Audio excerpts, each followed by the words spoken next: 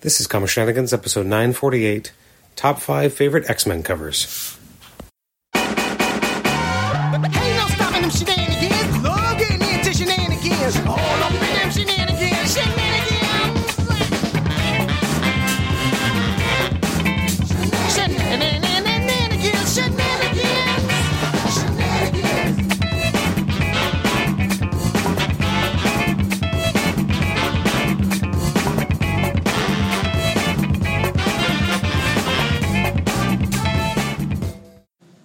Welcome to the Comic Shenanigans podcast. This is episode 948. It's our top 5 favorite X-Men covers. I'm your host, Adam Chapman, and I'm joined by two illustrious guests. I have Nathan Struck and Paul Scores coming by to talk about their favorite X-Men covers. Nate, did you find this a daunting task? I would just want to say thank you for demoting me from co-host to guest. I actually do appreciate that. I don't need the pressure of being a guest or a co-host. Of being a co-host. So, yeah, we're illustrious. We're illustrious. That's true. Appreciate it. Yeah, I did, and I'm not happy with my list. Wow. All right, Paul, I mean, I feel like... Are you happy with your list? Yeah, I mean, Well, for me, I took a certain perspective on it. I decided, I could look at, like, tons of covers, this, that, the other thing, and I'm sure there's some crazy iconic covers that are out there in the history of the X-Men books, but I said, no, I'm going to focus on books that I went to the store, I saw, I owned, and it has special meaning to me, rather than, these Future Past cover is so iconic because XYZ. Like, I wanted to really kind of focus on why I had this book and why it meant something to me thanks to the cover art or what it was about. Mm-hmm. Let me ask you guys, just before we get into our list, like, I definitely went through hundreds of covers. I was like, I want to look at ones that do speak to me, just like you said, Paul. I mean, I've always said this isn't the best, this is about our favorites, so we're going to have very specific reasons why we like certain things. But it did feel like, as I was whittling it down, I'm like, and I was thinking about you guys as well, I'm like, is this going to be like the best cover, our favorite covers of 95 to 99? Like, is that what this list is going to look like? Because that's a lot of the stuff that we were in the prime age to really love X-Men and really getting into the hobby, and like, is that the stuff that's going to speak to us the most? So I'm definitely curious how that comes across. Now I will say, before we started this recording, I realized I was not wearing my X-Men shirt, so I ran away thinking you guys would come with your X shirts, and I was woefully disappointed. No, I purposely go to Marvel movies. Yeah, I purposely go to Marvel movies not wearing shirts for that movie. I'll wear a different Marvel shirt, but I don't go to Spider-Man with a Spider-Man shirt. I'll wear an X-Men shirt. Like, I'm still a Marvel fan, but I don't have one shirt that I have for this one movie, okay? Do what I want to do. That's my thing. So I'm going to wear Batman today for an X-Men cover. Why not? Okay. And Paul, what's your excuse? I didn't get the memo. Fair enough. All right. Now, often in a lot of other podcasts that have done top fives, they usually go with 5 to 1, and then they do kind of honorable mentions at the end. Do you want to throw in honorable mentions at the beginning here, or wait till after we've kind of exhausted our top 5? I put mine at the beginning, so that's how I would do it. Okay. For me. Okay. Mine are not numbered. Yours are not numbered? There's just 5 of the ones I really like, yeah. Okay. All right, well, let's start with some honorable mentions then, like Nate and Paul said, at the beginning. What didn't quite make the top 5? Paul? Me go first? Okay, cool. Absolutely. Let me activate. Screen. Get your faces out of here. Lovely choice. Alright, so X-Men number 55. Perfect. By Andy Kubert.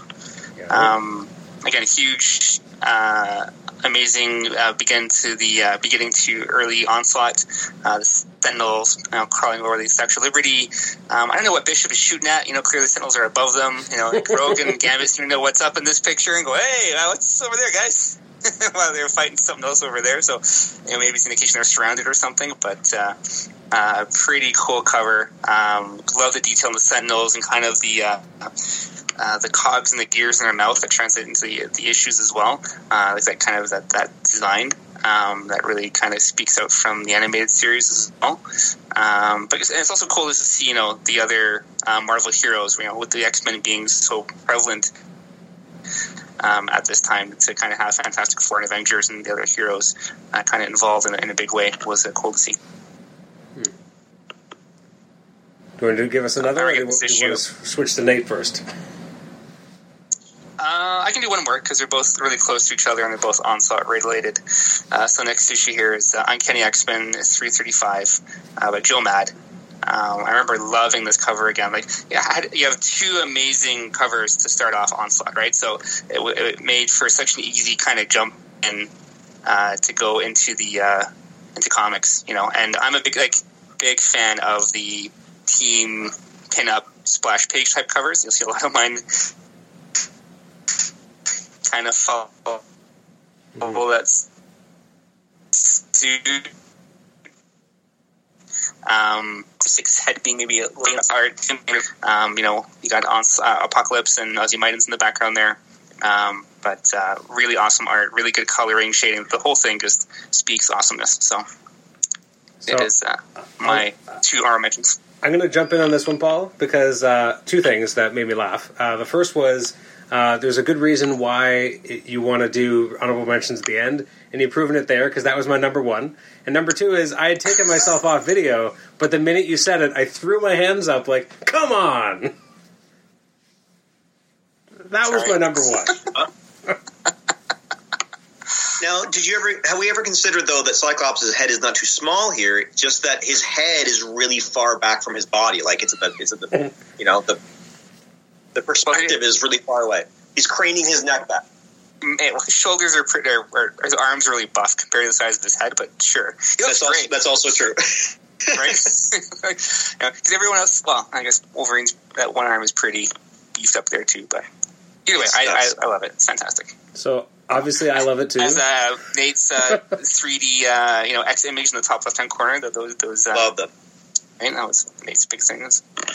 There's a lot on here, obviously, because, you have, as you said, like, there's the icon, there's, the Onslaught text, you have, in the upper right-hand corner, you have the banner, like, there's something else coming up that you want to check out as well, like, inside, like, there's a lot going on. I always remember, I couldn't find this on the newsstand. My mom had to go to a comic book store. I didn't have one near me, but she had one near her work. And I remember she went and picked it up for me. And I don't have it anymore, and I wish I still had, but in the bag and board that they gave her, it was bagged up, and then there was like an Onslaught sticker on the halfway up the bag, and it was like a warning symbol, but it was like Onslaught warning, like something coming up, and I wish I had that sticker, because I've never seen it anywhere else, but it's just something about, like, whenever I think of this issue, I almost think of not being able to see Cyclops at all, because the sticker's blocking the way, but again, it makes me excited that something cool is about to happen in this issue. I had just started buying Uncanny X-Men literally like 3 issues before, so this is very early. It's an awesome, shot of all these characters. They look very iconic to me, like, because this is my period. Even though other people would be like, "Well, this is a weird costume for Bishop, and this is obviously not his." I love that Bishop, though. I love it. It's not his most iconic, though, and when but it's my favorite. When you see him here, it doesn't make you think of that weird twang that you see in the TV series. Like, you don't hear that when you look at this version. Like, this version is something different. He's missing the bandana for that twang. And sure. Like, I love this and the mullets. Yep. The Jerry curled mullet is missing too. Yes. I really like the Gambit. It's understated. It's off to the side. It's off to the right. But I really like that image of Gambit holding his staff out. I just think it's really an elegant shot of him, and it's really it's not front and center. Nope. It's not the first thing I noticed or the third thing I noticed. But when I noticed it, I'm like, you know what? I actually like the proportions on that image a lot better than the Psyche and the Wolverine.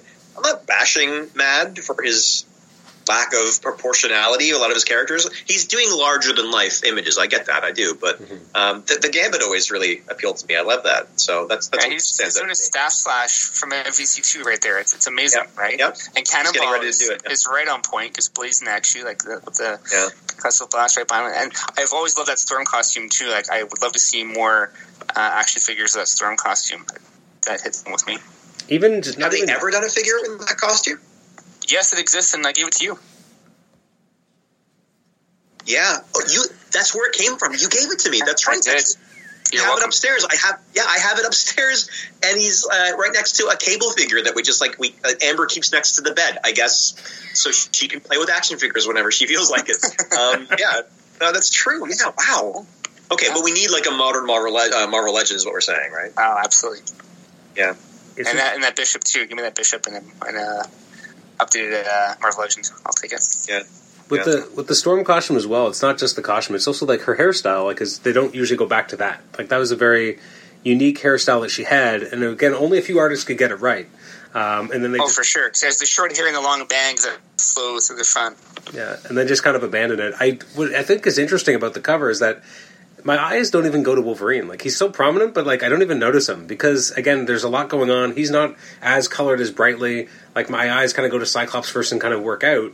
And so, Wolverine's there, but, again, it's such a weird Wolverine that it doesn't grab you in the same way, because it's not the best. Like, nothing against Joe Mad. I feel like the text... Pardon me? I feel like the text is also poorly placed on top of him in a way that drowns him out almost. A little. To a degree, I can agree with that. It's interesting. I think the text is actually, I mean, in terms of the image itself, it's more or less even, but because of the signature on the art, it makes it look off-center. Like, it doesn't look, it's centered on the cover, but because you have this other block, it doesn't seem centered anymore. True. And it's a busy cover, too. You have the title, you got the one banner on the top right, you got the Onslaught Phase 1 on the left. Like, there's a lot of action, like a lot of text, a lot of things. Yes. Making this cover go. It's definitely not the busiest of the 90s, but it's not without giving you a lot to digest as well. But yeah, no, I've always loved it. It'll always be, when I think of the X-Men, it comes really, top of mind. It's, in its own way, it's kind of aping the classic Art Adams poster, but with more modern incarnations at this time. From, I guess, classic X-Men #1. So those are your two. Okay, absolutely. So Nate, let's see if your honorable mentions can also knock out some of my top fives. All right, let's see what. Okay, you should be able to see my image now. This is All New X-Men #6. It's an Immonen cover, and it's Kitty. Just simply, I love. This isn't always true. Some of my covers will just be really busy, but a lot of my favorites are simple. They usually have one or two figures on them. I like stark covers. I like a lot of empty space. This, I mean, he draws a lot. He draws a great background. There's the shadow of Xavier in his wheelchair, kind of behind her, being cast to the wall behind her, and she's just sitting in a chair facing front as the new headmaster of this new X-Men team. This does two jobs, right? It's really evocative. It's beautiful. It's colored well. It is stark in its own way, and it tells a story, right? It's letting us know what's going on with Kitty as a character and what she's become or who she's becoming.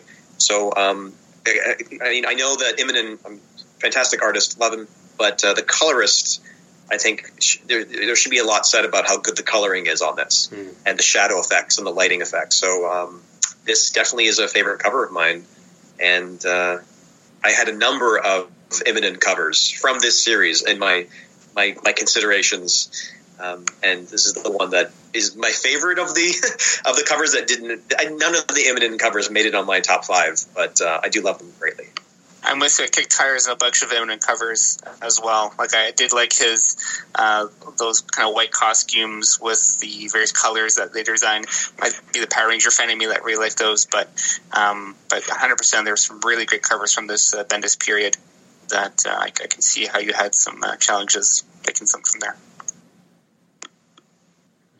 Anything you want to say, Adam, before I go to another one?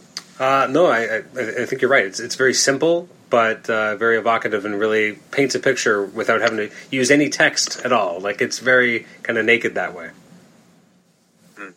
He's so clean. Immonen is just so clean in his line work. It's so impressive. Okay. I have two other honorable mentions that I included. Next is, this one is ridiculous. This is Uncanny X-Men 246. Awesome. It's a Silvestri cover, and I have this issue, or at least had. I don't know if I still do. When I was picking up some of the Silvestri issues back in the day, and Rogue is my favorite character, or was at the time. I think Wolverine and Rogue are kind of at the top now. I like them both equally.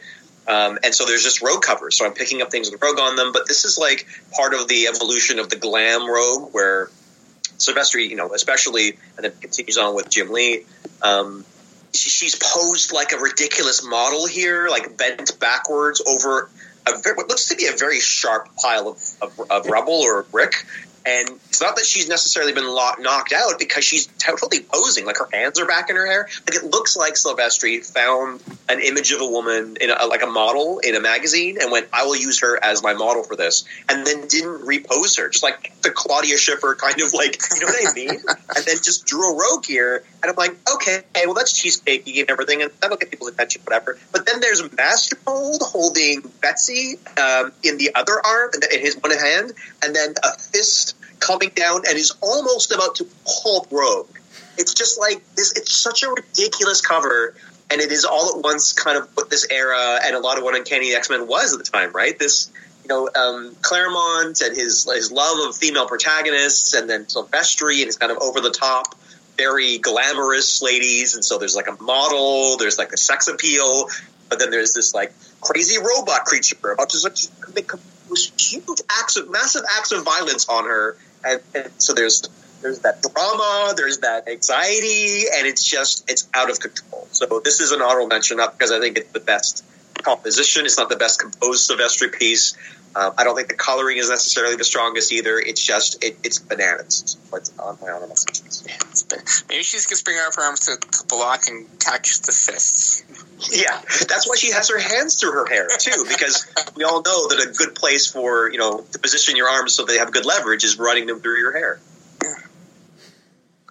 Yeah. Okay. So that's one, and then Rick Leonardi's very famous Uncanny 201. This is where Storm Storm defeats Cyclops for leadership of the X-Men, and I think it's incredibly wonderful in the way it's composed. It's also telling a great story. I love a few things about Cyclops when he's drawn a certain way. You know this. You two gentlemen know I love a good remove visor. I love when his visor is either removed and he shoots a big blast, or when he doesn't have his visor. So, this is Dave Cockrum and Claremont. This is leading up to 150, so it's like 140, something like that, when he gets washed up on the shore of a storm, and he doesn't have his visor, and so he's got to wear a bandage over his eyes, and at one point the bandage gets knocked off, and then like, oh my gosh, he's off across the ocean. And X-Men Unlimited #1, they have the crash in Antarctica, and I think it's Storm who's able to cobble together a bandage with a little piece, a one lens piece of the ruby quartz to kind of give him this one-eyed bandage, like all this stuff. X-Men #50 with Post, where he gets a few of them get trapped by Post, and so his visor's missing as well, and so he's blind and has to have the other X-Men call out where Post is. I love a good blast image from Cyclops, and I think the cover here by Leonardi, just the spattering of his optic blast across the cement as Storm dodges it, is just so beautifully drawn. Leonardi is an incredible storyteller, and he's showing that in his cover. So many covers are just people posing, but this is an excellent piece of the story, I feel, of the book, and could have easily made it into my top 5. It barely didn't make it top 5. Wow. It's a very... Is that enough? There's a lot of things. That's a lot. That's good. No, that doesn't. Because you see it, and the top and the header of the question mark, which one of these characters are going to win this kind of bout. And as I was scrolling through a lot of the older covers, you could tell that, telling a piece of the story or giving you a sneak peek of what's inside was more the MO versus kind of more what we have today. Yeah, more of the posing. I love that Storm has a club. I love that this man is shooting the energy of the sun out at her from his eye beams, and she's got a club. So it suggests, maybe this is not an even match. Maybe she doesn't have somehow these powers. What is going on here, right? There's so much you could ask yourself just by picking up the cover. I think it's beautiful. All right, I'll show a couple... All right, I'm going to stop presenting. Yeah, I'll show a couple of my alternates or my honorable mentions here. One, it's funny that Nate mentioned 246, because I had something close in my mind. So this one here, number 247, right after Nate's issue, still with Mastermold. It's just something about the colors seem very like something bad is happening, like they're not normal colors. just, I don't know, I've always loved this image, even though I don't know if all of it makes sense. Like, even with, like, Havoc, I don't know why his, like it's kind of even on him, but his powers don't really work that way. So it's like his back, and he's like emanating powers, but he's trying to hold on and not lose, one of their teammates. Got Master Mold being sucked into the Siege Perilous. There's just something about this image that feels very, I don't know. It makes you want to see what's happening in the issue. Like, it's very effective as a cover, because you're like, what is going to happen next? What's the fearful fate of an X-Man? What's happening? So it may not have the crazy ridiculousness of the giant Master Mold hands that we had in the previous cover that Nate was mentioning, but there's just something about this one that has always spoken to me as well. And I feel like when I remember reading trading cards, they would talk about this big Siege Perilous event, and this was always the cover they used. And I'm like, oh man, I got to read this. Is that Dazzler and Carol Danvers? Well, that's not actually Carol Danvers. It's Rogue. Well, because Rogue's going through her weird, like, she's switching between the two personalities here. Is she not? Or am I remembering it wrong? Nate, Can you remind me? I've seen this cover before, so I wasn't sure. Great, yeah. I mean, it's Dazzler and Rogue, is according to my memory, and a number of issues later, there'll be a Jim Lee cover and an issue about the same kind of thing, right, where she's kind of being taken over by Carol. Carol will come and take over her body for a time, and so then she's in the Ms. Marvel costume. Somehow, actually, I agree, it's a great cover. Sorry, I was just going to say, I think that's like 20 issues later. Like, that's how decompressed Claremont had gotten at this point. Yeah, no, it's not close to this. It's ways off, but I remember that was going on in these years before they finally eject. I think that's a nice way to say that about Carol. Before they finally solved this problem of the two women in the one body, which is a great story. It's a great idea, a great storyline. I really hope they adapt it in the MCU. I hope that when Brie Larson's contract is over, they have whichever actor they've hired to play Rogue just suck out her brain, right? And then all of a sudden you've got an actor who can portray the missing Brie Larson, Ms. Marvel, the Captain Marvel character, right? That it's too expensive to pay her anymore. She's finished her contract. You can have Captain Marvel stick around in Rogue's body for a while and manifest. Like, that would be a lot of fun. But I agree. This cover with the Siege Perilous is really, really cool. This is also something that will make you go, what is happening here? It is diegetic. It is telling a story. The colors are great. There's a lot of emotion happening, a lot of movement. It's very kinetic with Silvestri's line work, and I love the way he draws Havoc's energy. It's very simple and also effective. Draws the eye right to him. Yeah. Does What Price Victory make sense? What Price Victory? Yeah. It's a common... On the bottom there? Yeah. Do you not think it drops common articles. Yeah. So, like, typically we would use more, articles in there, but, yeah, it includes the necessary words to make the sentence if you're going to cinch it down on a cover. Yeah. It might even be archaic. I don't really know. I don't know if it's kind of an archaic phrase, but, I mean, knowing... I feel like it is. How Claremont likes to write and his kind of... Yeah, right? He's got this very archaic approach, this... Baroque approach to writing, so it would make sense that he pulled it from somewhere. Okay. All right, I'll show another one here. What's next? That's a good question. I don't know how to stop presenting, apparently. There we go. All right, next up, I have to... There's a little X the screen was. Yeah. All right. So X-Men 41, this is X-Men Volume 2, 41. It's the last chapter of Legion Quest. Just love the cover by Andy Kubert. You have Magneto holding Xavier's crippled body. Again, very evocative. You don't really know what's happening, except for, something bad is happening. To be honest, in some ways, it's not even clear, unless you really know the X-Men, that it's actually Xavier. Because it could kind of be anyone. It could...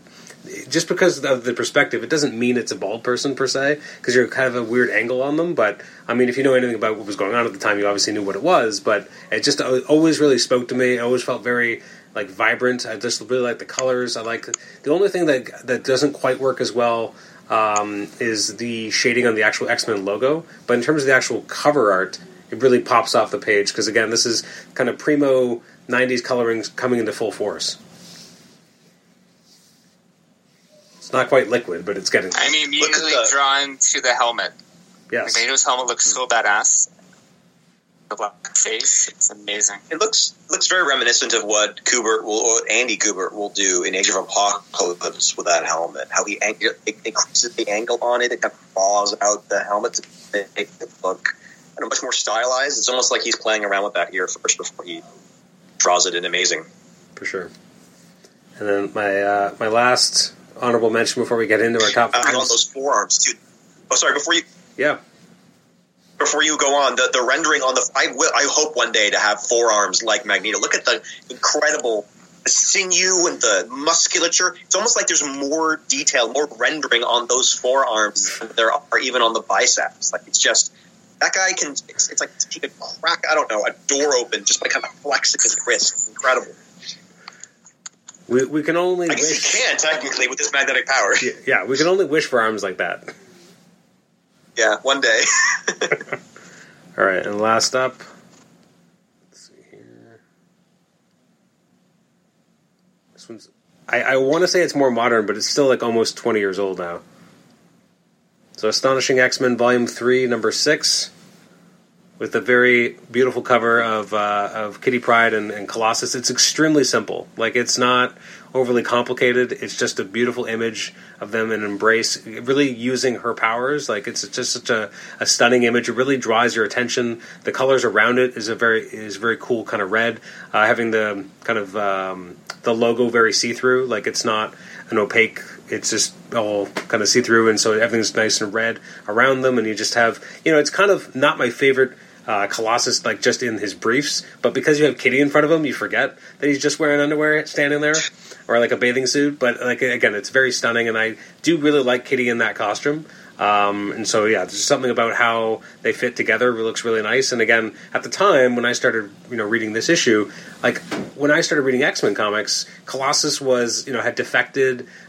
Kitty was over in Excalibur. Then they came over, and I never really got the significance of them coming over because I hadn't read a lot of original X-Men at that time. But when you read this arc, you're like, okay, I get it. Like, these two, there's something there, it's something special, and this cover really, expands upon that. Yeah, it's a shame that they ended up throwing this whole thing in the garbage with them. But yeah, it's a gorgeous cover. I remember when this came out at the time, and Colossus returning, and I love the way she's quasi-phasing through them. You're right, it is absolutely dropped a gorgeous cover. I'm not a big fan of them as a pairing, but it was a very emotional story, especially at the time, coming out new. And yeah, this was a very nice after the fact, right after the incredible reveal at the end of the previous issue. This is just a glorious cover, really, really nice cover. There's a few parts of the Colossus rendering I don't like as much as the Kitty rendering, but I will not ever bash Cassaday. I think he's a brilliant artist. I almost picked number 2. Issue number 2 didn't. It's not even on my honorable mentions, so I guess I shouldn't mention it, but I did anyway. The one with Emma covering Scott's eyes, and then you can see the glow through her fingers. I love, through her fingers. Great. At the time, right, we thought that she was manipulating him, and that kind of demonstrates a manipulative Emma, but then you learn later that she actually is in love with him, and they're a couple, and they're into each other. But at the time, it's also telling a story. And there's something visual going on with those optic blasts, that glowing kind of. I guess I'm just really into Cyclops' the imagery of that, the effect of his optic blast. I guess I really love it. I'll add one more. If I haven't said this on a previous podcast, hey, those Capcom fighting games, starting with X-Men: Children of the Atom, when Cyclops walks around, I remember seeing this the first time in the arcade, and I couldn't believe what I was looking at. The glowing effect, this trailing effect of his ruby quartz visor, and this kind of it's flickering. I was just like, this is incredible. Anything like that where they play around with the visor, it has apparently spoken to me since I was a kid. So I didn't realize that. I haven't put this all together until right now. It's a breakthrough, gentlemen, I'm having right now. So the Cyclops sizzle works for you, eh? I guess it does, yeah. Fascinating. The Comic Shenanigans podcast not only is maybe informative or enjoyable, I hope it's enjoyable to listen to, but it helps us realize, it helps us self-actualize, learn new things about ourselves. Really, Hopefully you spend some more money on that Patreon for Chapman there. So. All right, Paul. Let's start. You can start us off on the actual top 5 list. Now, yours is numbered. I know Nate's isn't, but yours is. Yeah. Okay. From the bottom to the top, right? So my number 5. Yes. Is Uncanny X-Men 339. Love that cover. This is an Adam Kubert cover. Brother versus brother. Cyclops and Havoc going at it, free falling as what happens in the issue. Love this costume on Havoc.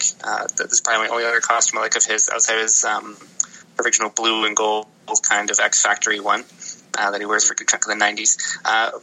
For a while, though, looking at where Kubert placed that red circle and how the harness on Cyclops is, I thought, is that his chest or his back? And how is he bending that way? Upon further review, based on his shoulders and where his fists are, it makes a bit more sense. But I was thought, this was a super cool cover. This was really cool X-Men stuff happening. This was like just post Onslaught, I guess, or not so long after. But I remember really digging this issue and kind of seeing how the brothers kind of interact with each other. It was really, a standout for me.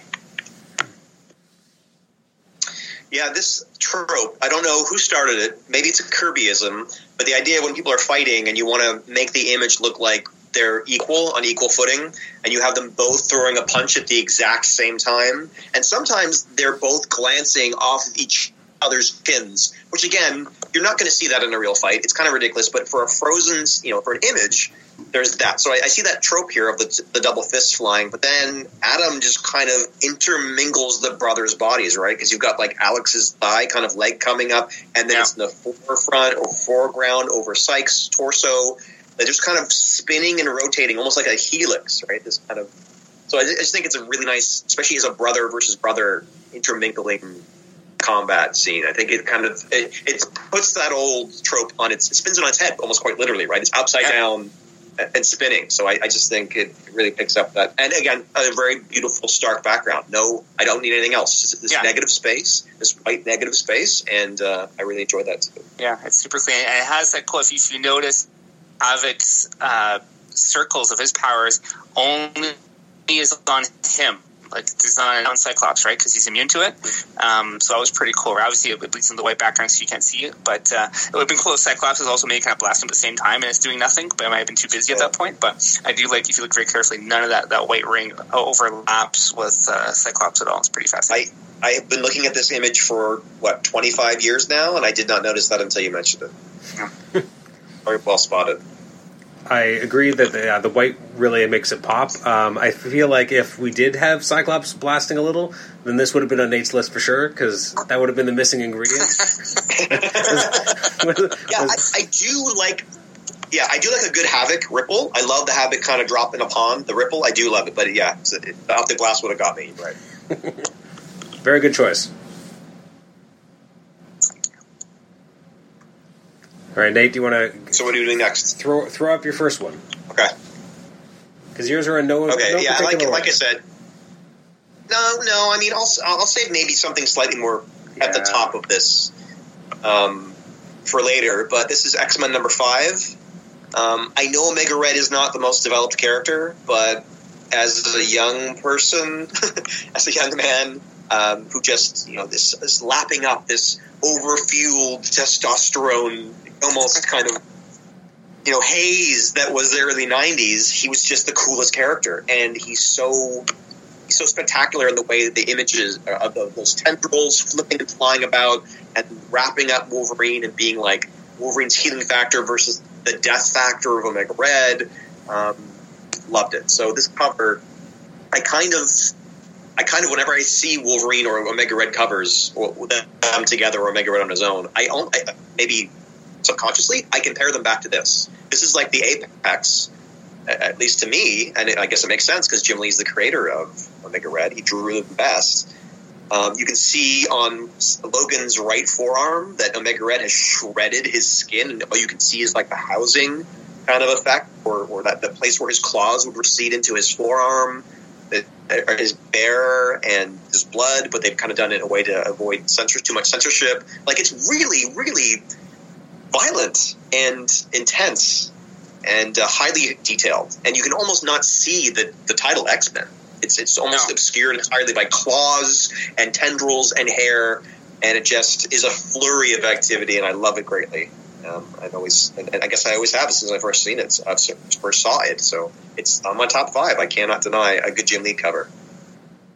100%. Yeah, there's a lot of good action happening here. The savageness of Wolverine, the savageness of Omega Red. Like, he's got lots of good bouts with a pretty decent rogues gallery, like whether it's Deathstrike or Sabretooth. Like, you could almost substitute a bunch of different awesome characters, and it's all very kind of similar in terms of the fascinating war within that Wolverine also has to deal with in fighting these amazing villains who put him through his paces.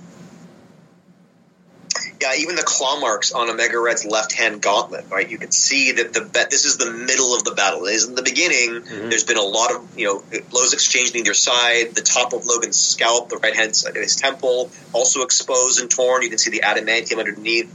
That these men are almost more machine than human beings at this point. The way that they're like clawing at each other and tearing each other to pieces. Just a frenzied image that has snow swirling around in it. Like, you can almost miss it, right? But it's another Arctic battle. And I will say for Logan, I mean, I talked about my love of Cyclops covers or imagery. Logan in snow. I mean, they put him in a snowy kind of northern landscape a lot. I don't think just because he's a Northman, but because there's something beautiful and, again, very evocative about snow-swept landscapes and flurries of snowflakes all around that really amp up that kinetic energy. So it's there. It's present as well. This cover has it all. 100%. I'm afraid they to ever be around you when there's snow around, because I feel like you're just going to like start grabbing me and punching me just because of the majesty of the snow around us. Yeah, I would be a whirling dervish for sure. As a young child, I'm sure I just kind of was like a top man or something like that, just spinning about, knocking over people's forts and their snowmen and stuff like that as a kid. I probably was horrible to be around this. All right, I got, let's see, my number 5. I think it's not a surprise. I've always loved this cover. So this is Astonishing X-Men, Volume 1, Number 4. So right before the end of the Age of Apocalypse, we have a nice, sweet Joe Mad cover. The coloring effects on Iceman have always been just awesome in this period. Even the coloring effects on Blink's, whatever she throws. Sunfire looks awesome. Even, like, Morph.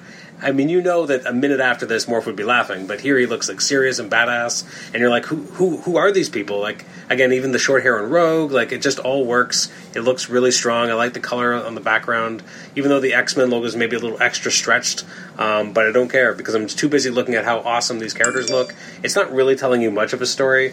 You're just seeing some characters posing and looking badass, but they look really badass, and again, I wasn't buying comics regularly when this came out. This would have been when I was like 11 or 12, but I only had a handful of issues that I was able to get off the newsstand, and this was one of them, and it always meant a lot, and I just loved how awesome it looked.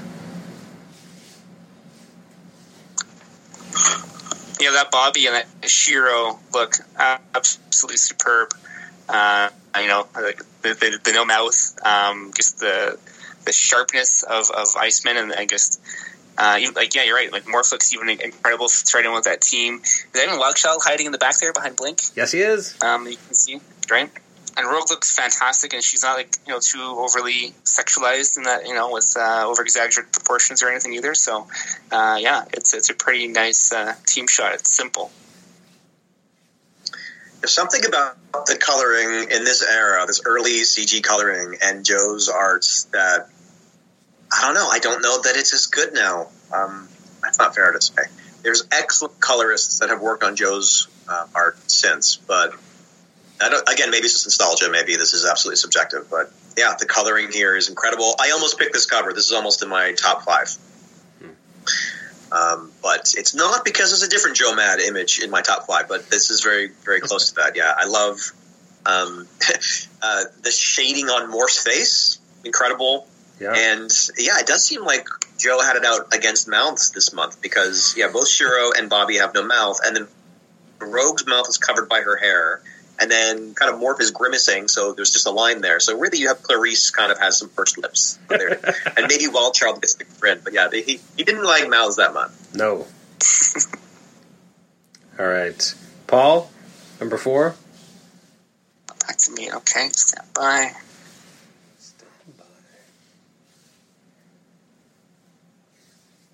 Trying to guess in my mind, like, what period is this going to be? What are you going to throw up? I'm going to say the name of my image before I show it to you. How about that? I'm going to say what the issue is. Should I do that to see if you know what it will look like when it appears, or is that too much? That's too. No, I'm in for that. I'm in for that. I think you're into that. Yeah, I figure you would be. That's up my alley. Well, yeah. Since we're looking to follow one Big Joe Mad with another, so Uncanny Action 350, the original. It's a cleaner picture of it there. But I remember getting this cover. Gambit's face, front and center, foil cover, just shining everywhere. Then you fold it open, and you have a beautiful, shot of the Marauders on one side, and then, and I loved, having Joseph and Rogue and that kind of relationship going on at the time. Maggot's there too, whatever. Beast Or Maggot. Beast, Psylocke, and Angel look great in the cover to kind of do the X-Men half of it, but I remember this kind of early on in my collecting, you had the big event that was on, so we had Zero Tolerance, as we built for events up and down, this is the next big kind of thing to hit the X-Men, like milestone issues, you love a good milestone issue, and I look forward to what are they going to bring to the table for the next milestone cover, and I remember getting this issue off the stands and having it, a sucker for, where it was holograms or shiny covers or whatever, and thinking, it was going to be worth tons of money someday or whatever. It's not, which is fine. But I just remember really being attracted, again, to the Joe Mad art that flowed through this era of X-Men, and the cover really just popped, especially when it was all metallic and foil. That was totally awesome. The glowing eyes especially really stood out on the cover. Even when you add the text back in, it was there, but it didn't take away from Gambit at all. It didn't really, overtake the beautiful art that was on there. So that is my next choice. I always forget that the Marauders are even on this, because in all trade paperbacks and stuff, they only have room for 2 of the 3 pages basically, so they always kind of cut off that part. So they always have Gambit's face, and then they have the rest moving to the left, but they always cut off the right hand side. So I always forget that they're there. And then you miss how swole Harpoon is in this rendition. So swole. You know what this image kind of, I guess, misrepresents is it suggests that, Gambit is holding all the aces. He's holding 4 aces on the cover. Oh man, he's in complete control. And then you open the book and you start reading it, and you learn that Gambit has no control over anything. A guy pretending to be Eric the Red, who's secretly Magneto, blows his cover and tells all the secrets that he's ever tried to hold from his girlfriend, I guess at the time. And then she's like, "You're awful. You're horrible. I'm going to leave you to die in Antarctica." He has no aces. Too bad. Well, you look at the face of Rogue, all the despair and the betrayal that happens, right? So she totally, she hates to do it, but not the man she thought he was, or he is not the man she thought he was. Yeah, something about that and the way that it's drawn. I don't know if it's because it's the corner. I don't know if it's the emotion on her face. Which, by the way, I love Joe Mad. Not the best at demonstrating emotion other than grimaces or anger through facial expressions. Not his forte. That's one of the best drawings I've seen him do of facial expression. It is almost haunting. And I don't know if this makes any sense to either of you two, but I get a Leia vibe from it. I get this kind of this sadness, this almost Padme, Leia kind of sadness that the fallen hero or, someone that I loved who either might be dead or is just a villain, the whole Leia Han thing of Padme and the I almost said the Hayden Christensen of it all. With Anakin. Is that just me? Am I just kind of, I don't know why I made that connection. I can see where you're getting it from. Even Angel, you see him kind of dejected and down, hunched over because, he was the one that was captured and tortured. And then you have Psylocke almost turning his back, and you have Joseph being, you how could you torture my love of Rogue for, like, he goes being that other alpha male trying to, I gotta kick your ass because you hurt my girlfriend kind of look, and even Beast kind of giving us some cut eyes. So it's pretty interesting if you know what the issue is about. You have the classic Marauders, and that's kind of the backstory behind what happened, and then you see kind of the different levels of the X-Men on their side that kind of tease what else is going to happen in the issue. Now do Maggot. What's Maggot doing there, Paul? What is he reacting to? Nothing. He's looking for Meanie because he went off and ate something because only Meanie is on the shoulder. Yeah, he's like, why am I here? For a seminal moment. Like, he gets to be part of an anniversary and a big moment, and he's been around for a few issues. Yeah. He's just there because he's a maggot. Yeah. I love him. All right, Nate. Hit us with something good. Doing a thing. Okay, well, it's all good. It's all going to be good. So this is X-Men, when they weren't calling it Uncanny at this time. X-Men, but it's still Volume 1 of Uncanny X-Men. Let's call it that. Okay. 168. You know what that one looks like? You got that drawn up in your mind's eye, Adam? Is that with our... Oh, no, I was thinking 169. Paul Smith. This is quite an undersung... I think less and less though now.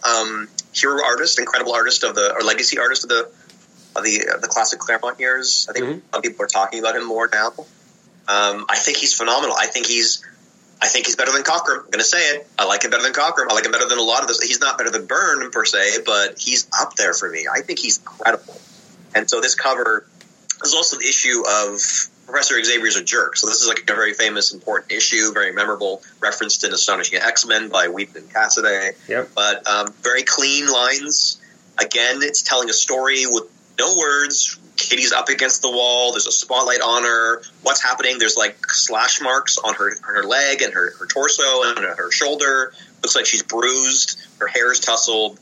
How's she going to get into this one? It's just, again, this goes back to that idea that I really like the clean art from Immonen, and I love the clean art and depictions from Paul Smith. It's just beautiful, and I love it. It's very simple. I like the color schemes. Yep. Paul's got nothing. No. No, I've never seen it before, so I'm just soaking it in. But yeah. Okay. Clearly, I think for Kitty and Ruby Quartz. That's what we've determined so far on the podcast for jeez. I mean, I would never think that I had a thing for Kitty. Like, I certainly wasn't around at the time when she was like this heartthrob for so many young teens. And for me, like the ingenue really for the X-Men, of course, was Jubilee, and then later Marrow. So those are kind of like the two, ingenues that I didn't ship myself to them. I wasn't like, oh man, like I love these ladies, but in the way that a lot of people did with Kitty, right? That was, yeah. But I guess she's on some good covers. Maybe because so many artists they love her, and they've just drawn some great covers with her. I don't know. Okay, I will stop presenting. All right. So my next one, it's funny, based on what we've talked about today, it's going to seem like I picked this on purpose, but it's always a cover I've loved. And I think that one of you will really appreciate it. And if not, okay. So this is X-Men Volume 2, 44.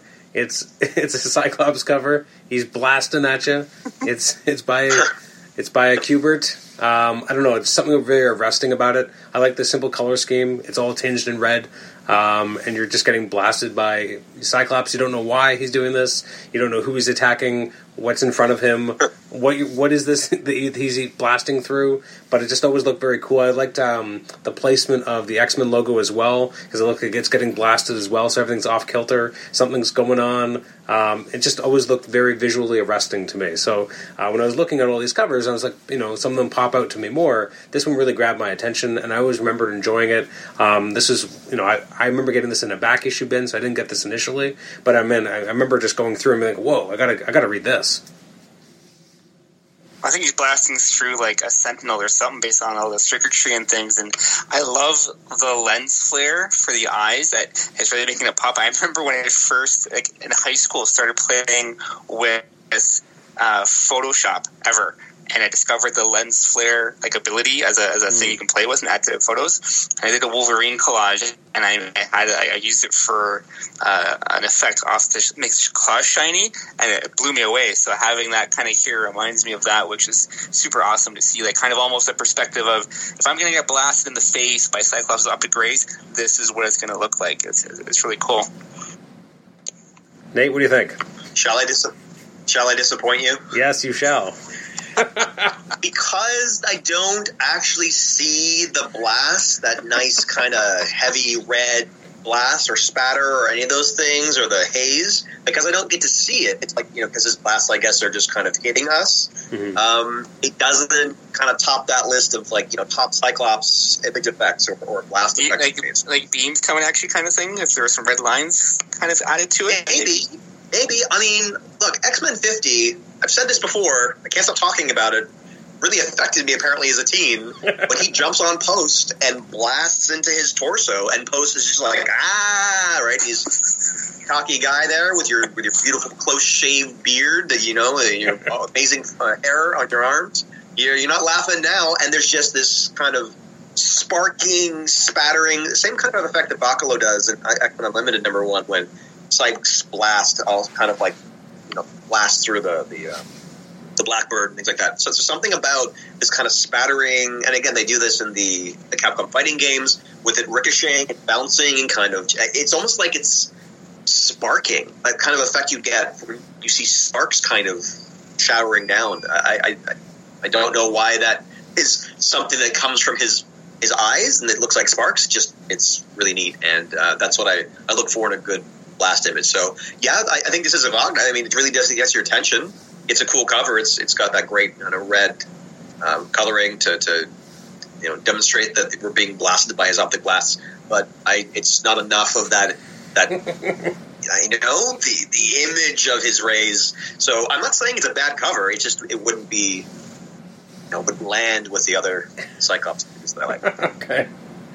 Sorry. That's all right. No, that was very entertaining. Paul, back to you. Sure. Back to me.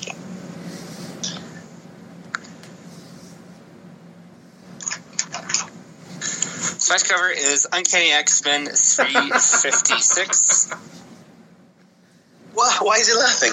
No, I did not expect that at all. It was very unexpected, that's all.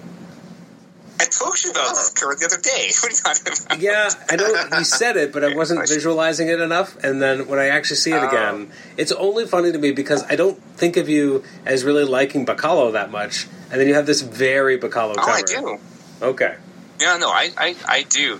I remember when I first saw this, I was very blown away by it. I think prior to this particular cover and Bacalo coming on art in Uncanny, I think there's some really rough stuff previous to this. So for this, it's kind of a breath of fresh air. I love how the 05 turned out here, especially Jean and Iceman, I think, and Beast look really, really good. Angels, the face is a bit off in the background. I don't love the chin on Scott here. I think it's a little too elongated, but otherwise, it fits his art style, so it's really cool. And I remember taking this cover and using kind of almost some kind of overhead projector technology and on a big white piece of canvas, it kind of almost traces as an art project. And I love just the ice effect under Iceman really spoke to me, and his face looks awesome. It's very Bacalo, but I know this just spoke to me. Again, very simple, no crazy backgrounds. I thought the characters looked great, and it really Neil uses this as part of an art project. I never colored it. I think I still may have it somewhere, hiding in my garage or something. But it was a piece that I was really blown away by at the time. I think it's aged okay too. The colors are sharp and on point for the characters as well. It's there. I like that the costumes at this era as well. Obviously, classic '90s. So it's a cover that really, really worked for me. I thought it was really cool. I said that's a good enough reason for making any cover. The fact that it was so meaningful to you that you engaged in an art project with it, say no more, right? It definitely has a personal meaning or great impact on you. So, I mean, that's all a good cover's supposed to do, right? Make you want to buy it, but then also it should speak to you, relate to an experience that you had. So, I mean, I enjoy this cover too. I Was really digging a lot of Bacalo's style when he comes on the book. Didn't love him as much for some reason when I read him first on Generation Next, AOA. Was Generation Next, wasn't it? Didn't really dig it, but when he succeeds Madeira or Madeira, I don't know how to say that name, on the book, I was pumped. I was hyped for it. I really enjoyed it. So yeah, I remember this cover fondly as well. And also, I remember when I started doing doodling and sketches, like tracing off the gene for the sash, it taught me how to draw like sashes and stuff. Like I picked up how to kind of draw cool flowy sashes from this image as well. I remember my doodling days. That's cool. What do you got to say now, Chapman? Nothing bad. I do think it's arresting.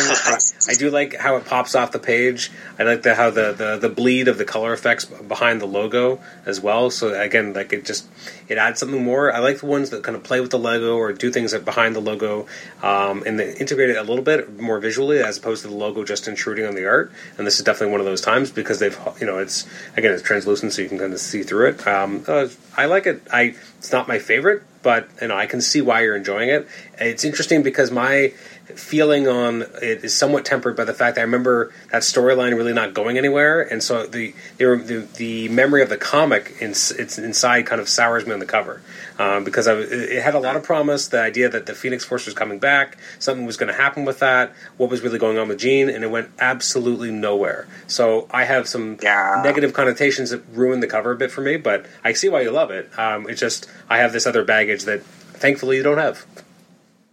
Nope. All right, Nate. Uncanny 251. I'm literally looking at it right now, being like, I was like, well, how do I slide in one of my honorable mentions since my number one was already taken? And I'm like, well, maybe I'll talk about Uncanny X-Men 251 next, and you say it. Yeah, I mean, again, I'm not really strictly numbered, but I am trying to kind of build to perhaps some of my top three, and I'd say that this is easily, this is my third favorite, I guess. Mm-hmm. I don't think this shock anybody. I love Wolverine. This is a very striking image of the crucifixion of Wolverine by the Reavers. Silvestri's choice to not show Logan's face or really most of his features because he's in silhouette here for the most part, I think is a very, for a cover, you know what I mean? Like for a cover, that's a bold choice. You're not showing the hero's face. So if you don't know who Wolverine is, you can only know from his hair. That's all you can tell from the stylized hair. Maybe you know enough about his boots to kind of make out the boots. But your first, comic to the X-Men, you're a new arrival. You're being sold on the skulls in the foreground, how foreboding and horrifying this is. This is a horror cover that he's drawn.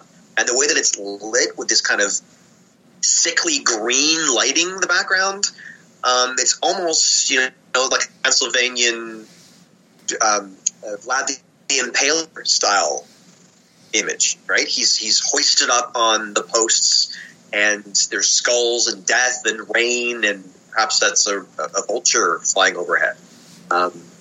Really is getting your attention on the morbidity of it, and it's not a flashy, hey, here's Wolverine, one of Marvel's most popular characters, coming at you. It is, I think, in that way subdued, and that restraint on the part of Silvestri. Have I mentioned that Silvestri is my favorite X-Men artist? I don't know if I've said that before, but he is absolutely just an incredible illustrator. I think X-Men have been privileged to have some of the most talented illustrators in the business come through their halls and draw for them. But Silvestri in the 80s is just unbelievable. So, yeah, this is the top three for me. As you said, it's incredibly striking. It's interesting, as you mentioned, if you didn't know it was Wolverine, the hair could, in theory, almost be Beast. If you're like an Avengers fan at the time, you're like, whoa, what's Beast doing here? But yeah, there's it's just very evocative. It draws your attention. You want to know what's going on here. It looks, very savage and brutal. So it kind of gets you ready for what's inside. I think, it was many years after I hadn't seen this for a long time, this cover, but I think I'd read Wolverine, I think 125 or 126. There's some flashbacks to this moment with him in Jubilee and talking about like what it was like for her to like pull him down from being crucified here. And I think I saw that before I even saw this cover, and I saw this cover, I'm like, oh, that's what that was talking about. And it's seeing other characters talking about this moment makes this cover pop even more for me, because it's not just a cover, it is story. They're telling you a story in this cover that matters to this character, and something horrifying happens to him, and you want to find out what's going to happen next. It's interesting that like between the two of us, Nate, like we have 246, 247, 251, like all in this kind of really short period, but the covers are striking, and it's interesting because the book was trying to, not that it was trying to find itself, but it was going through some weird times, right? Like Claremont was very experimental. Like you didn't have a proper team. You just had weird stuff happening. But the covers were really drawing people in. And yeah, Silvestri's a master at it. And I can cheat too when I say that Silvestri's my favorite X-Men artist, because Adam Kubert's my favorite Wolverine artist. And I know that Adam's drawn for X-Men, but by saying like two of my favorite artists, my Wolverine artist and my X-Men artist, I can just kind of cheat with that and kind of say, look, these are some of my top two overall. And what's different, though, for me, I don't know why I'm going on this aside, but Adam Kubert is still a top artist for me. I still love his work greatly. Even though it's changed in many ways, I still think he's a great storyteller. Whereas Silvestri, something happened to him. I don't know. I don't think his work on The Darkness was very good, and subsequently his work over at Image through Top Cow. I just don't think, he comes back and he works with Morrison for New X-Men, and I just don't think something's going on there, and I don't know what happened to him. So unlike Cooper, I would say he's not currently a top artist of mine. It's just this era, his Wolverine work, his X-Men work is incredible. I would actually say that part of I've noticed that too, Nate, about some of Silvestri's more recent work. Like in the mid-2000s, he did a bunch of X-Men projects, and I think part of it was not necessarily him, but also the colorists over him.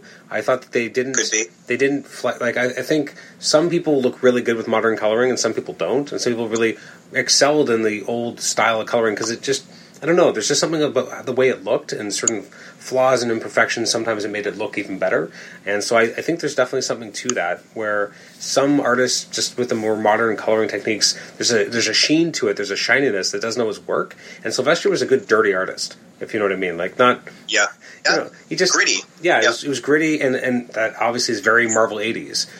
There's a lot of people doing that kind of grittiness, and he just did it really well. And again, he had colorists that were able to channel that using the technology at the time that I think worked better. Sometimes having a lot more color options is not necessarily a good thing. Having kind of a limited palette made a lot of these people really try and experiment and do interesting things with the limited tools they had.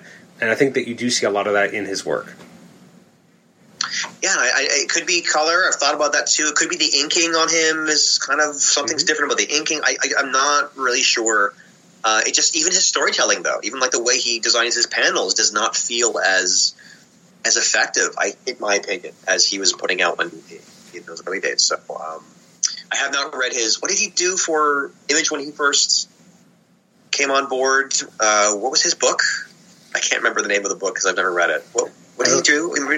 There's Wildcats for Jim Lee, and there was Youngblood for Liefeld, and he had Cyberforce. Is that him? Maybe. That might have been it.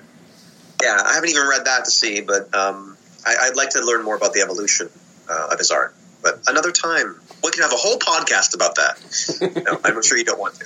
Silvestri casts. Yeah. All right. I'm just going to kind of to double down on Nate's there and let Paul go for some more so I can still keep going with you guys. So, Paul, hit us with your number 2. Oh, okay.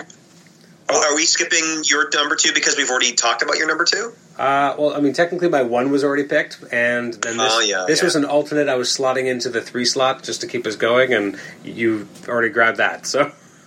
Yeah, okay. I'm adjusting on the fly. So let's see what Paul's got for number 2. Okay, so for number 2, I have X-Men Volume 2, Issue 100. Really? Wow, I did not expect this. That's shocking. Yeah, it is shocking. Again, another cover, another big group shot.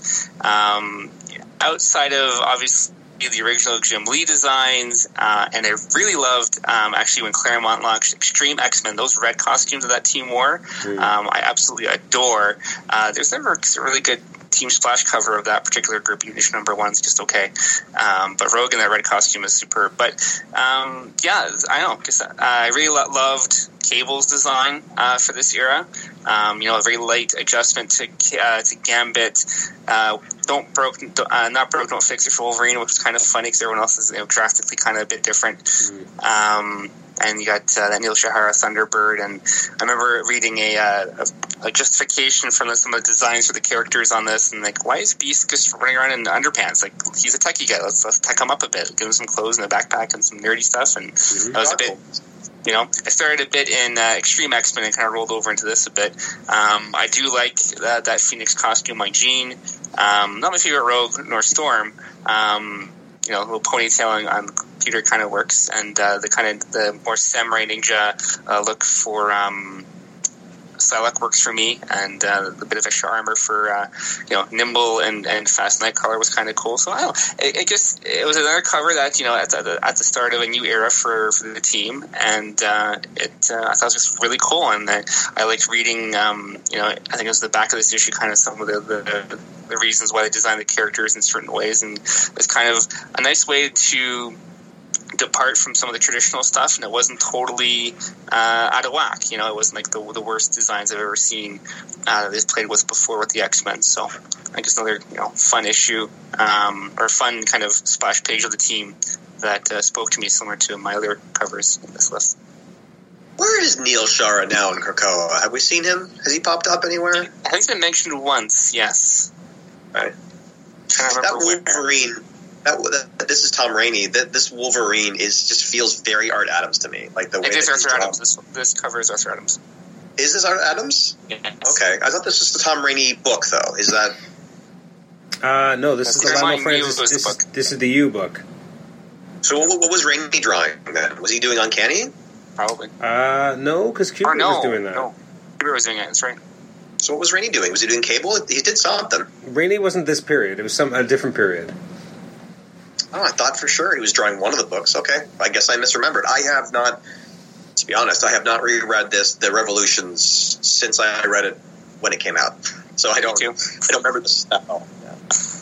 Okay. Well, good. I'm glad that the Art Adams Wolverine looked a lot like Art Adams. That was nice. A nice catch on my part.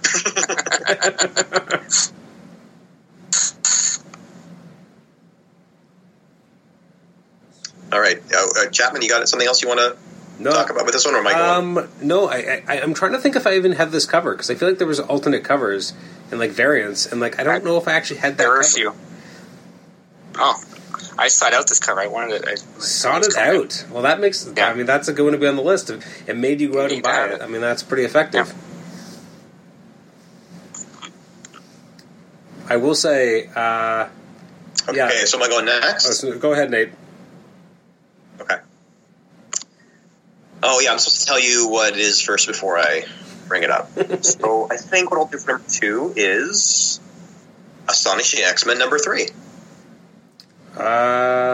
Which one's that? Volume 1. Oh, Volume 3. Oh, well, yeah, okay, that's Joe Mad with, Rogue's punching you, isn't she? All right. There we go. She's elbowing and kicking, kind of. I don't know. She's kicking an infinite almost, but it's not convincing. Really, it looks like Joe drew her first, and then I went, what can I put around her? But I do like the Shiro behind her, just using his atomic fire, kind of blowing up almost a fifth of the page. Those early CG colors, that fire effect, really, really nice in the background. And I was flipping through back issues because I didn't read Age of Apocalypse as it was coming out. That's something that I read afterwards and really, really enjoyed. I don't remember. I think I picked up Astonishing 1 first because I was a big fan of Joe Mad. Still really enjoy his art, but I was kind of in love with his art at the time. I was mimicking his art style in my own drawing. And just something about how anime or manga really that his style just seemed to ooze in this page. Rogue's hair. I mean, you talked about how Storm's hair, designed by Joe Mad at the time, with these very long kind of, you call it? It's not even like bangs. It's just these extensions of a part of the front of her hair, almost impossibly, and that no other artist can copy it. No one else could draw this haircut but Joe. Roger Cruz tried a few times, and it was commendable, but you put it in the hands of, Andy Kubert, and it looks like a mullet. And maybe that's because it is a mullet. I don't know. But here it's got this cool buzzsaw effect on the kind of bangs of her hair, and the way that it's colored in that gradient, that like white gray gradient, and then kind of the other part of her hair kind of extending out. It looked so stylized, so surreal. Very much like a Ghost in the Shell almost kind of stylized effect, that it was otherworldly, right? This cover suggested almost everything I needed to know about the Age of Apocalypse and how different it was, and how this science fiction dystopian future kind of romp, how different this rogue was going to be from the rogue that I was used to from the cartoon or from the collecting I was doing of Uncanny at the time. So, just style, the colors, it's a Rogue cover. I'm a big fan of Rogue, and it stood out to me. I knew I had to buy it as soon as I saw it, and I picked it up, and it's just kind of stuck with me as probably my favorite AOA cover. Really? Wow. there's a lot of good ones to choose from there. Yeah. I almost chose, like you chose, issue 4, the same volume. I was going back and forth, right? It's Rogue kind of central. But this is the one that I think, it's actually more and more action-packed, and I just like the composition a bit more. But see, Adam, we're suckers. We got him X-Men Prime. We should have gotten this one for his slab cover for AOA. Right? That's a great cover, too. That's a great cover, too. All right. Yeah, no, it's gorgeous. Sunfire looks awesome. I also just really like the X-Men logo in this period, because it's more reminiscent of the original X-Men logo than the Uncanny one we were used to back in the original '60s X-Men logo. So I like that, that X. There's just something about it, and it was so different from what we had at the time. But that's sharp. So the next one, jagged like a buzzsaw. Before we show up my next one, I do want to show Paul. While he was enjoying that awesome X-Men 100 cover, this is what I ended up with. Let's see here. Oh, no. Apparently, there we go. Let's try to share it here. So this is what I got instead. I got the Lionel Francis Yu variant. Not quite as gorgeous. No. I don't know what Colossus is doing. Is this Colossus back there? What's happening? Is that his move from the video game? Or is he getting ready to do that? I don't know. Yeah, it's about to explode based on the size of the chest, and then you. Yeah, it's a mess. The Rogue's decent. The Nightcrawler's fine, but the rest is kind of a jumbled mess. Yeah, 100%. All right, so that's obviously not what I'm actually going to look at. So let me put up my actual next one here. So, you're bringing up Revolutions again. I'm just kind of clicking around here to go, why did I have Rainey in my mind? Yeah, Rainey is drawing Uncanny X-Men also at this time, so I don't know if he's doing intermittently with Adam Kubert, but issue 382, for example, here I'll display it. Because I thought for sure Rainey was drawing at the time, and yeah, here he is. Here's an example of one of the issues that he did. So I don't remember who was drawing exactly what at what time, but you remember this art, right? This Cable and this. Yeah, I do. Was he maybe just doing covers? Was he doing interiors? I think it says here in the Marvel database that he's. Let's see. Let's find out. Tom Rainey / cover artist. So is he? Does that mean he's both? What is? Keep going down. What does it tell you? I don't know. Marvel database. I never check here to see. Go down. Yeah, keep going down. This is riveting audio. Oh no, I guess he did pencil the story. Yeah, pencils by Tom Rainey. Okay. Yeah, I have distinct memories of. I don't like Tom Rainey, and I have distinct memories of not liking that art in this era. So I guess I'm not crazy. Oh, I guess not. I knew he came on right at the end of this era, right when just leading up to Churchill taking over with 394. But I didn't think it was that early. So that's interesting. All right, so I'll show my next one. I've talked about this book a lot, so I'm not going to talk a lot about the cover, but I do love it a lot, just because it means a lot to me, and I just enjoy it, even though it's not the best for composition. It's X-Men Volume 2, number 20. Guess Who's Back? Oh, yeah. I love this issue. It means a lot. It's like the first X-Men issue I remember ever actually reading, even though it was cut up, and I still have that cut up version.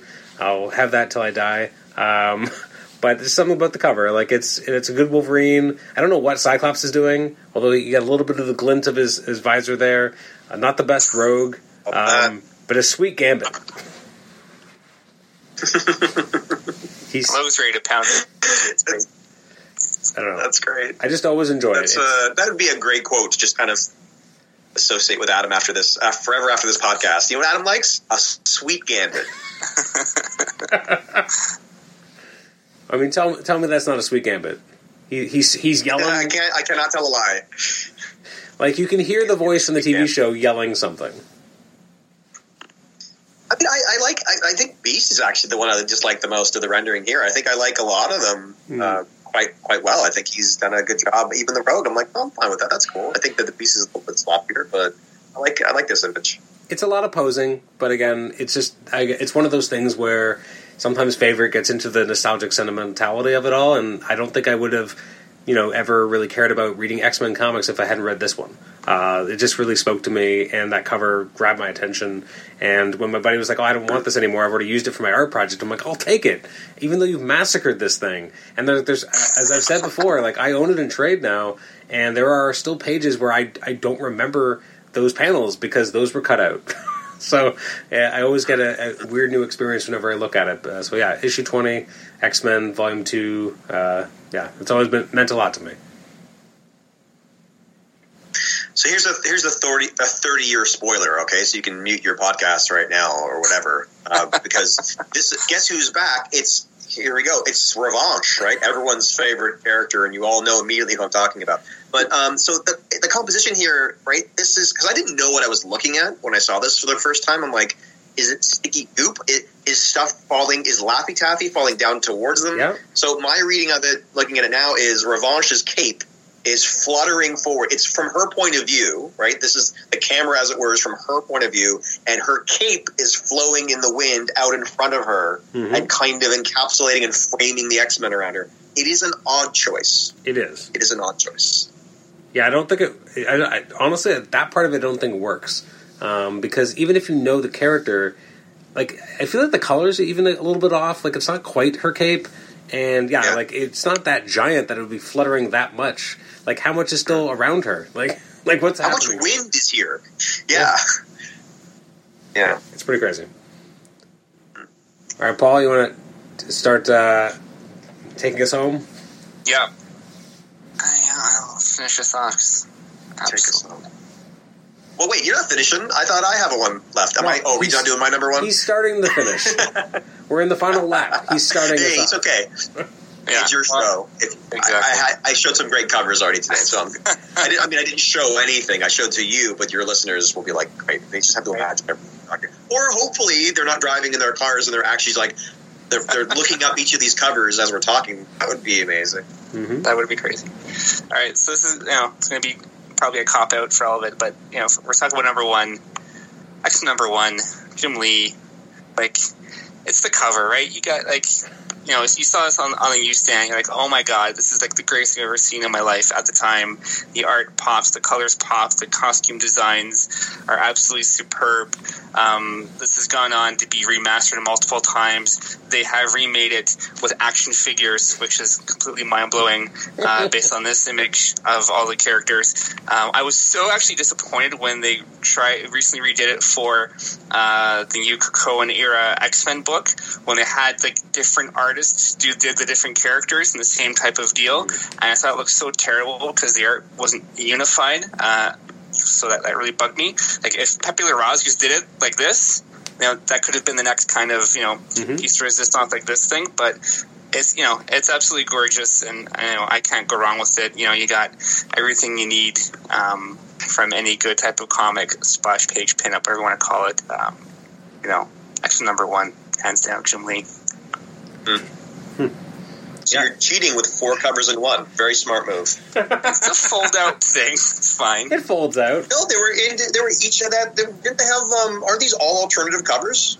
Well, I mean, you can buy it as a wraparound that has all of them, or they're all separately a cover as well. Yeah. The issue I owned was a wraparound that expanded, so that's right. Yeah. Of the four kind of separate ones, I would say it's the Cyclops one I like the most. Oh, for sure. Me too. Yeah. Although it's a sweet Magneto too. I think the Magneto one is the one I own, I believe. No, that's not true. I have the one with Rogue on it, because I was like, I have to have every cover I can with Rogue on it. So I have the Colossus, Rogue, Psylocke, and Gambit. Interesting. Yeah, I mean what more to be said? It's very classic. It's iconic. Everyone knows it. You know, you say X-Men #1, everyone has that image in their head. Like it sold 8 million copies. Like, I mean, I'm sure a lot of people still have like multiples because they thought it was going to be worth something. Nothing wrong with that. I won't call it a cop-out. It's your favorite. It's true. Like when you say X-Men, it's like the first thing that pops in my brain. So it makes sense. Makes sense. That's why I had Uncanny, 335 for mine. Like that's just my X-Men. That's what I think of. Nate, what do you got? You gotta know what my last one is. You want to guess? Off the top of my head, I know, Adam. No, I know you're a big fan of making us guess things, so I thought I would just ask. Oh. Can you give me any hints? Here it is. Here it comes. Here's your hand. Wow. There are no words. Pengu! Knocking his butt at you. I don't think American listeners got Pengu. I don't know. I don't think so. Is it actually Pengu? It's not Pengu. It's X-Men 24. Oh, wow. Yeah, baby. Yeah, that sounds about right. I mean, now I just have the image of Pengu in my head, though. Oh, don't worry. I mean, when you turn 40, we'll make sure to get you a nice piece of Pengu art. Oh my God! Can you imagine? That'll be, yeah. It's a Rogue cover. It has Rogue and Gambit together. The one true pairing. He's lifting her up. It's romantic. They're not kissing. There's that whole thing they can't kiss. So there's that, desire to be together and they can't be. So it also, right? Because there's no kiss, right? So if you're looking carefully and you're like, well, yeah, this is actually anticlimactic. Like, it's not the kiss. They're just getting close. Kind of lacking romance. But in a way, if you know anything about the characters, you know that this is also a piece of the story. It is telling kind of a story. This is a romantic issue. It's an issue about them going on a date, and yet they can't fully touch each other. So I don't know. I think it's really expertly done. It's been copied and mimicked. It's been on T-shirts. I love the giant hair in the late 80s and early 90s, and Andy Kubert does fantastic flowing hair. Mm-hmm. Like, look at those locks. Look at Rogue's locks. Oh, yeah. Incredible. Gorgeous. I would say his brother makes better, draws Gambit's hair a little bit better. Like, Adam has foofier, more voluminous Rogue hair than, Gambit hair, than this. Oh, yeah. But, you can't do everyone's hair perfectly, but the Rogue hair is on point. So I love this very much. Nice. Beautiful choice. Very simple, right? Because it's just two people embracing, yep. But, yep. And again, it's not obvious. Red background, like it's kind of the red for love, that kind of Valentine's kind of red. Yeah, it's simple. Or maybe based on the colors of the characters, it helps them pop right off the page, right? Are you sure it's just an abstract background, or maybe Cyclops is blasting them right now? Could be. You can't tell me it's not. I won't. You won't. All right. So my last one, again, is kind of a cheat that it's really my second and not my top because we already did my top. But this one is more. I don't think you guys would know it that well, but it's very old. It's although it's not from the original run of X-Men. I think it's Uncanny X-Men 120, Chaos in Canada. Chaos in Canada. Yeah, it's the cameo. Well, I guess it's not the cameo. I guess it is the first appearance of Alpha Flight. But I just remember picking this up. I was on a lunch break, I think, from school one time at BMV, just looking at this. I was a teenager looking at some single comics, and I remember they had this, and it just looked cool. I really liked the composition of it. I really liked, you could see that the X-Men are fighting the elements, that you have these shadowy people about to attack them. I just love looking at this era of the X-Men. It's very kind of classic. You can see Colossus trying to help Banshee through. In theory, though, Storm should be able to, probably put this under control. But again, just as an image, it's very striking. There's a lot going on there. I like the color work. Again, you have these very vibrant colored characters coming towards you out of the the bleakness of whatever's happening behind them. And again, chaos in Canada. I mean, what more do you want than that? Well, I mean, if you want to know, isn't this Snowbird? Didn't Snowbird make the weather change or something like that so they could ground the plane? I think that's possible. You go. She had a tough time fighting against Snowbird. Yeah, there you go. That's fair. It works. It's a great cover. I love. It's just whenever you have figures in the background. I love this purple coloration. This choice, very very common to have them. Highlighted or bathed in like a purple lighting, shadowy lighting. I don't know. I just love it. It seems tropey as well. It seems like a choice that was made commonly for foreground, for boating images, but it works here. It's a nice framing. A much better framing. Sadly, I'm not trying to attack Andy Kubert here, but a much better framing than your previous comic choice, Adam, of Revanche's cape. This works enough in many ways in which that doesn't. Oh, 100%. No, I mean, there's storytelling here. The other one, I liked it aesthetically, but it didn't have the same storytelling that this one. This one tells you a story. Again, this one makes you want to read what happens in the issue, because you're like, well, how do they get out of this? Like, this looks pretty bad. What are they about to... They're about to stumble into a trap. What happens next? This one makes you want to know, whereas the other one was just a pretty image. And I recognize that, obviously. But yeah, this one actually tells you something. I mean, the other one did ask you to guess who's back, so it had that.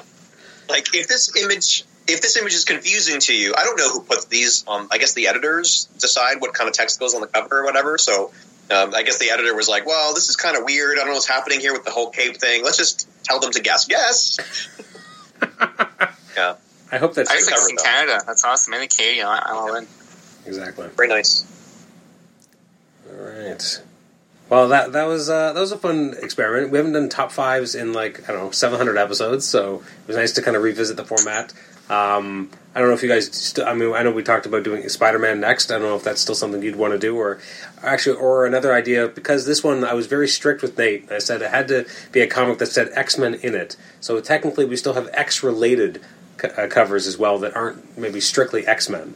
If you want to dump it, because I don't think we're ever going to do a top X-Factor covers, but if you wanted to have X-Factor, X-Force, the Cable, etc., and lump those all in together as one big X family, and then pick top covers there, or go directly to Spider-Man. I'm happy with that. Does Wolverine count? Because I'll just pick Wolverine covers. Yeah, if Cable does, Wolverine counts for sure, right? Yeah. So yeah. I don't know. Might as well ask me my favorite Wolverine covers at that point, because I'm not going to pick anything that's not Wolverine. Fair. Yeah, we could probably easily just do top Wolverines, I would imagine. Oh, for sure. I think Wolverine would be his own. Off the top of my head already. Yeah. I'm down for Spider-Man. Yeah. That might be the one we do. Anyways, thank you guys so much for joining for this episode. This has been episode 948. Next non-reviews episode is going to be episode 950, where schedule permitting, Mark Waid will be returning to the show to talk about some of his other work from the past. So hopefully he'll be on an upcoming episode. But thanks again for listening to this episode. You can rate and review us on iTunes, subscribe to us on iTunes, and also listen to us on Stitcher. Thanks again for listening, and we'll catch you next time. Bye-bye. Bye.